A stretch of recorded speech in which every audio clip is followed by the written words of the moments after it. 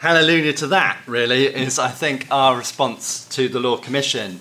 We are clear in managing and leading social care as directors that we need 2 R's. I'm the first comprehensive generation, I'm afraid, so there was always a missing R. But unlike teachers, our R's actually begin with the letter. We believe that reform and resources are entwined, and you cannot disentangle the two. But essentially, where the debate about resources is inevitably to look down the negative end of the telescope, this is an important part of debate.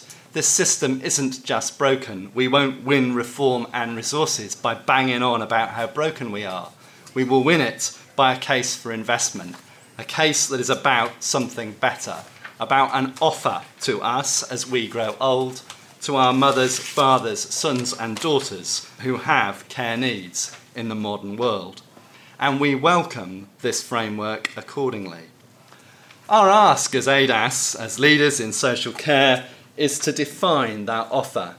We want a system that is understandable at the point that people need it. And we think the crux of it is that people could understand social care at a point of crisis, whether that is mental illness or frailty in old age. The system needs to be understandable to transform itself at those points. It needs to be free from fear, echoing 1948 settlement, echoing what's been in Andrew's report. It needs to be free from the fear of affordability, whether that money is private or public. We need to overcome that fear.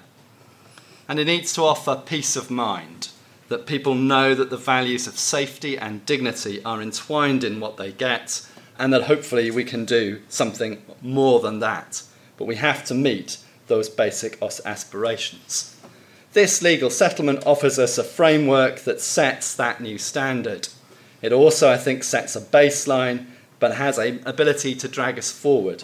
Great law not only provides that framework, it also offers something to draw us forwards. And in its definitions about carers, in its responsibility around the individual and well-being, in the issues around portability, there are all of those. Our challenge is to pick up that ball and run still further with it. I don't think, and I have plenty of scars to prove this one, I don't think those who use services want to challenge social care through judicial review. They are cumbersome, expensive and difficult processes. I have the scars to prove that one.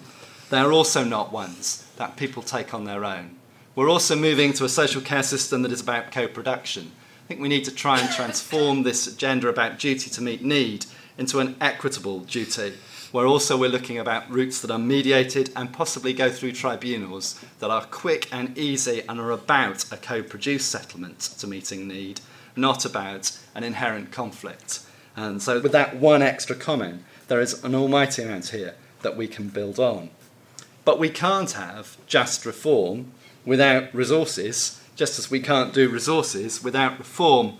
And again, bearing that extensive experience of judicial reviews, go back to the one that Birmingham lost this year, and the judge is extremely clear that councils have no other recourse to controlling resources but to change eligibility.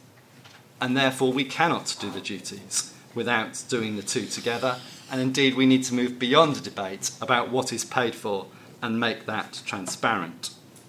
So, what we want to do is to be clear about what social care can contribute. Social care is a growing employment sector. It is part of investment in communities. It is also part, in some of its new styles, through mutuals and through its work in the third sector, part of a different way of using profit and investment into communities. For those reasons, it is more than a social care offer, and it needs to articulate its offer in that way. Where else are we seeing growth in economic sectors of the scale that we still see in the health and care system? For all of those reasons, we need to articulate our offer and our requirements for reform and resources in that new way. On offer here, and Frances's fantastic work with her team offers us the opportunity of a 21st century solution for the needs of the 21st century. It is too great an opportunity to miss, and as we engage in the process towards that white paper, it is our obligation to work with government and with ourselves to ensure that we meet our part in making it happen. Thank you very much.